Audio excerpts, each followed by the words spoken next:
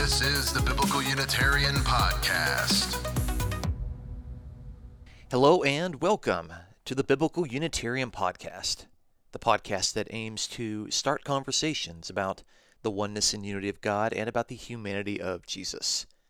My name is Dustin Smith, and as always, I will be your host. Thank you so much for tuning into this week's episode of the Biblical Unitarian Podcast. This week's episode is episode 243, entitled The Davidic Son of God.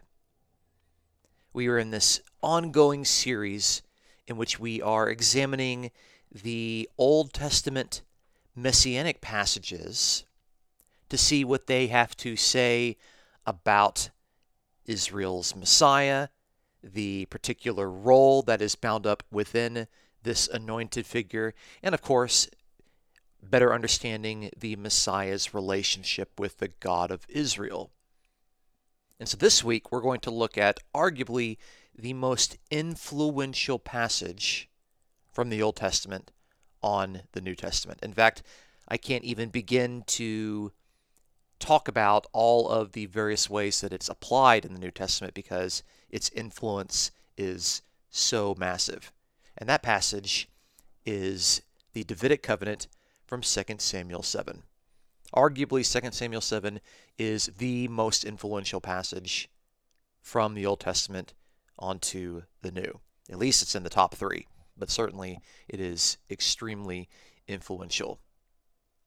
So here's some questions I would like to explore in this week's episode. First, what is the Davidic covenant and what are its key components?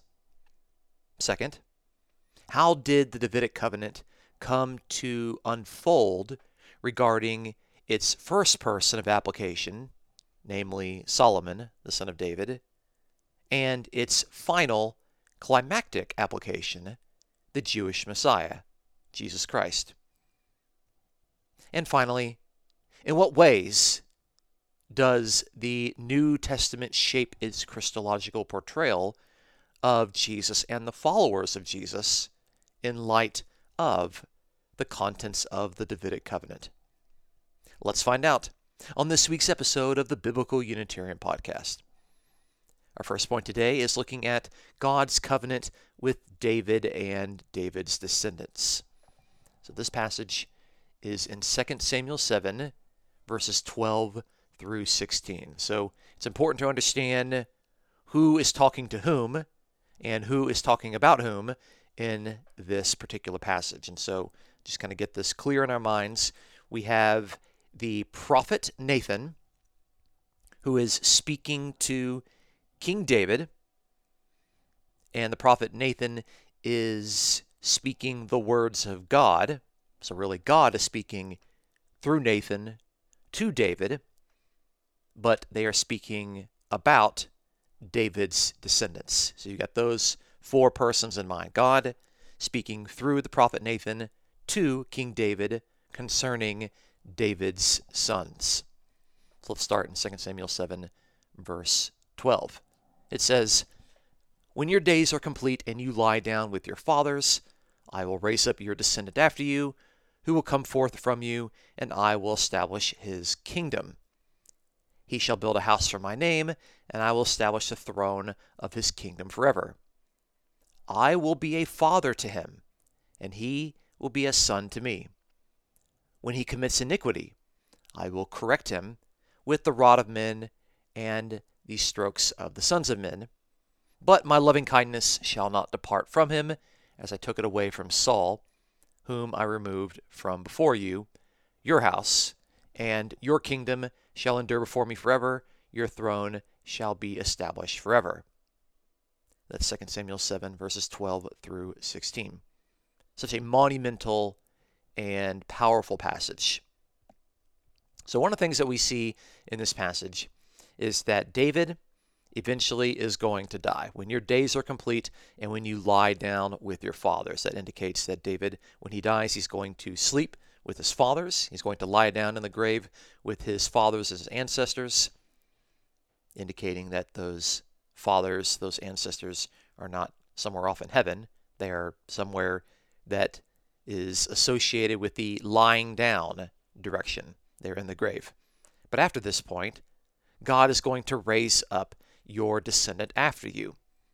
And this descendant is going to come forth from David. He's going to be a lineal descendant of David in a very real and legitimate way.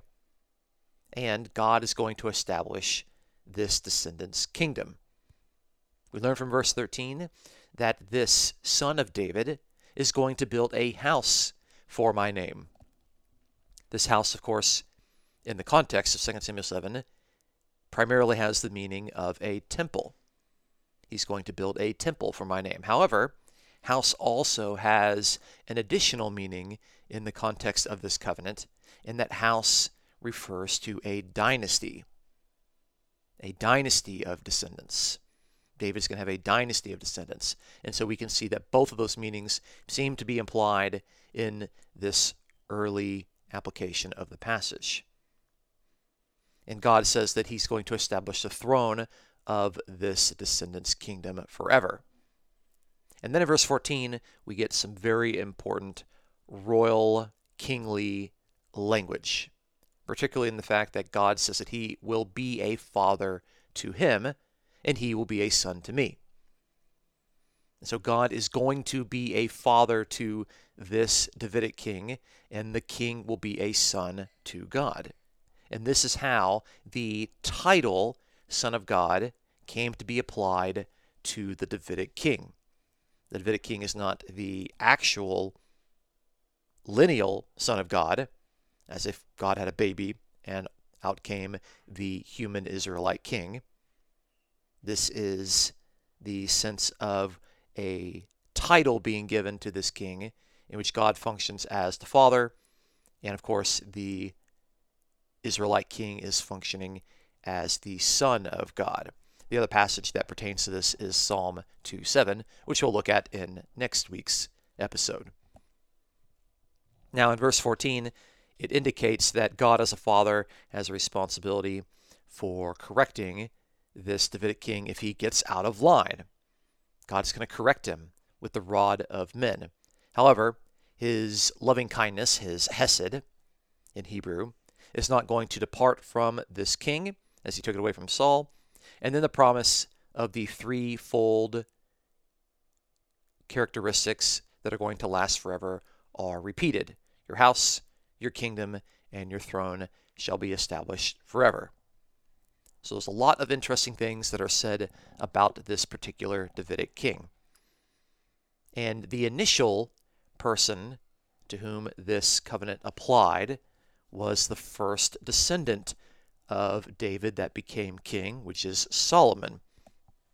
And that's how we see that the passage comes to be understood in its earliest iteration, although it is quite clear that as Solomon had children, and those sons became king, and those sons had children, and those sons became the Davidic king, that the writers of the Old Testament came to understand those kings as continuing in this ongoing house, this ongoing legacy of these descendants of David that came forth from David. They're part of David's family tree. And the fact that they were promised the throne of David, which is the throne of kingship located geographically in Jerusalem, and that promise was made forever. Let's move to our second point today, which is the earliest pre-Christian interpretations of the Davidic covenant. And what we need to do is we need to look into the theology of the chronicler. Chronicler is the person that's in charge of 1st and 2nd Chronicles. Now what 1st and 2nd Chronicles does, as it is stated, chronicles the history of Israel starting from Genesis and going all the way to the end of 2nd Kings. And in doing so, the chronicler is able to look at the Davidic covenant and to analyze it from the perspective of the time period from which the chronicler is writing, which is after the Babylonian exile. So the chronicler is well aware that there was a Davidic king that had his rule and reign temporarily suspended because of Nebuchadnezzar coming and removing the kingship and killing the king. And so there's this question as to how is this promise of God establishing the throne of David's descendants forever going to continue to take place. So the chronicler, when he deals with 2 Samuel 7, he has to put an interesting emphasis on it. So in 1 Chronicles chapter 17, verse 11, we can see how the chronicler is going to read 2 Samuel 7. So this is the Old Testament interpreting earlier Old Testament passages. So 1 Chronicles 17, verse 11 says, "When your days are fulfilled, that you must go to be with your fathers, I will set up one of your descendants after you, who will be of your sons, and I will establish his kingdom. He shall build for me a house, and I will establish his throne forever. I will be his father, and he shall be my son. And I will not take my loving kindness away from him, as I took it from him who was before you." That's 1 Chronicles 17, 11 through 13. And so what we notice here is that many of the key features remain, namely that David's going to die, he's going to go with his fathers, God is going to set up one of the descendants after David. Clearly, this is going to be of the descendants of David. He will be one of David's sons. The kingdom is going to be established, and the house is going to continue to be built, and the throne is going to be established forever. We have the key wording there of God being the father of this Davidic son, and the Davidic son also being the son of God. And then we have the reference that we saw from 2 Samuel 7:14 about the fact that if the Davidic son is getting out of line, that God is going to correct him with the rod of men. That passage has been taken away from 1 Chronicles 17. He doesn't repeat that part from 2 Samuel 7 because it's already starting to be viewed that this is not going to refer to a Davidic son that is sinful and disobedient. It's already starting to take upon a messianic reference. They're looking forward to a climactic son of David who's not going to need the correction of God because he's going to be ruling according to the anointing by God's Spirit.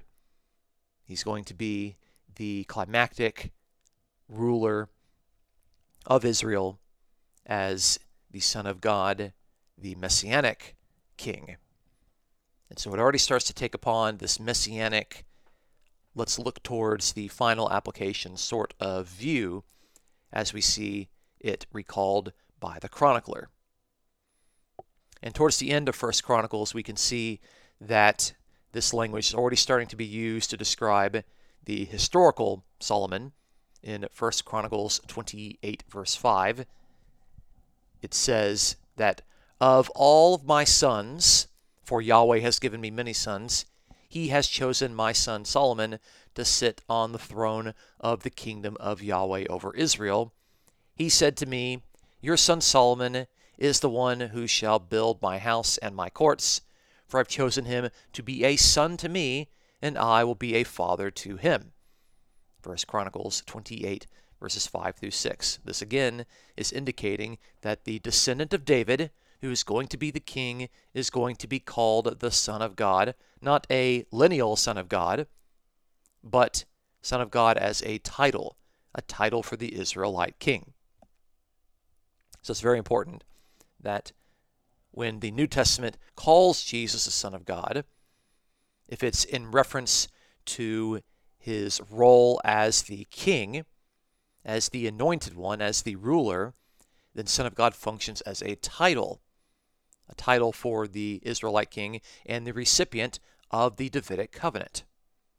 Of course, Jesus is also the Son of God in the sense that God is literally his Father, so it bears both of those meanings in regard to Jesus. But we do have to remember that Son of God was originally a title for the Davidic king based out of the Davidic covenant.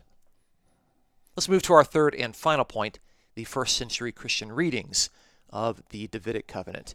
And here I could have listed 100 verses. There's no way that I can go through all of those in a single podcast episode. So I thought I would just get a sampling of some of the ways that I thought were the most influential impacts of the Davidic covenant onto New Testament theology, particularly in its depiction of the portrayal of Jesus and his Christological understanding. But as we're going to see, it's not limited to Jesus. So Matthew, of course, begins his gospel by saying the genealogy of Jesus Christ, the son of David and the son of Abraham. Matthew chapter 1, verse 1. You cannot get farther than the very first verse of the New Testament without understanding that its key character, Jesus Christ, is the descendant of David, and thereby he is the recipient, the final climactic recipient of all of the promises of the Davidic covenant. Now, as Matthew continues to unfold, we can see that the Jewish people began to regard Jesus as the son of David. And so when Jesus is triumphantly entering into Jerusalem, we can see a passage like this take place. Matthew 21, verse 9, where the crowds were going ahead of him, and those who followed were shouting, "Hosanna to the Son of David. Blessed is he who comes in the name of the Lord. Hosanna in the highest." Matthew 21, verse 9. Now, Hosanna is just a Hebrew phrase which means to save us now, deliver us now. It's not a title. It's not some sort of designation for a person. It's a call for freedom and deliverance. Save us now to the Son of David. That's what they think Jesus is. And then they announce that as the Son of David, Jesus is the one who comes in the name of the Lord. He's not identified as the Lord Yahweh. He comes in the name of the Lord. He bears the authority and the authorization of Yahweh. So it's clear that the Messianic king that is coming into Jerusalem in order to rule and reign is regarded as the Son of David, and that is, of course, what Matthew wants you to think about Jesus, and that's what the crowds think about Jesus. Now, Paul begins the letter to the Romans with a statement about Jesus being the Son of David, with all the theology built in from the Davidic covenant. And this, of course, is important because Paul wants to portray Jesus to the Romans as the legitimate ruler and king, since Rome, of course, would be filled with people in their churches that were tempted to give honor and praise to a different ruler, namely to Caesar. And at the time of the writing of Romans, that Caesar was Caesar Nero. So the opening of Romans sounds like this. Romans 1:1. Paul, a bondservant of Christ Jesus, called as an apostle, set apart for the gospel of God, which he promised beforehand through his prophets in the Holy Scriptures, concerning his Son, who was born of a descendant of David according to the flesh, who was declared to be Son of God with power by the resurrection from the dead, according to the Spirit of holiness, Jesus Christ our Lord. That's Romans 1, verses 1 through 4. So, Jesus is not just Jesus by himself. Paul is a bondservant of Christ Jesus. The emphasis there is on Christ. King Jesus is his designation there. And, of course, Paul is set apart for the gospel of God, which he, God, promised beforehand concerning his Son. Whose Son? God's Son, the Son of God. Remember, that's the title for the Messianic king stemming from the Davidic covenant. And what we see is that his Son is born of a descendant of David, according to the flesh. So he's the Son of God, and he's the Son of David from birth. And that's exactly what we get from 2 Samuel 7. We can see that David's son is going to be called the Son of God. Both of these terms come together, and they're meant to be references to the Davidic covenant. And of course, Jesus in verse 4 is the Son of God with power from the resurrection of the dead. There's a powerful iteration because of the exaltation of Jesus after his resurrection. Thereby he's Son of God with power at that particular point. And of course, He's Jesus Christ, our Lord. He is our Lord because no longer is Caesar our Lord. So Paul begins the book of Romans by highlighting Jesus as the climactic recipient of the Davidic covenant. Now, Paul also has a way of understanding that the believers who are in Christ, that is, those believers who are within the sphere of Christ's redemptive influence. Think of in Christ as this circle, and people who are in Christ are those who share in the benefits of the redemptive benefits of Jesus. Those people also seem to receive some of the benefits of the Davidic covenant. Look at this interesting passage. In 2 Corinthians chapter 6, Paul says in verse 14, "Do not be bound together with unbelievers, for what partnership have righteousness and lawlessness, or what fellowship has light with darkness, or what harmony has Christ with Belial, or what has a believer in common with an unbeliever?" And the passage goes on, and Paul says, "Therefore, come out from their midst and be separate, says the Lord. Do not touch what is unclean, and I will welcome you, and I will be a father to you, and you shall be sons and daughters to me, says the Lord Almighty." That's 2 Corinthians chapter 6, verses 14 through 18. And at the end, we can see there that that particular promise of God being a father to the king, and the king being a son to God, has now been expanded to refer to sons and daughters of those who are in Christ. Those who belong to Christ. They don't belong to Belial. Those who are believers are not unbelievers. Those who are described with righteousness, not with lawlessness.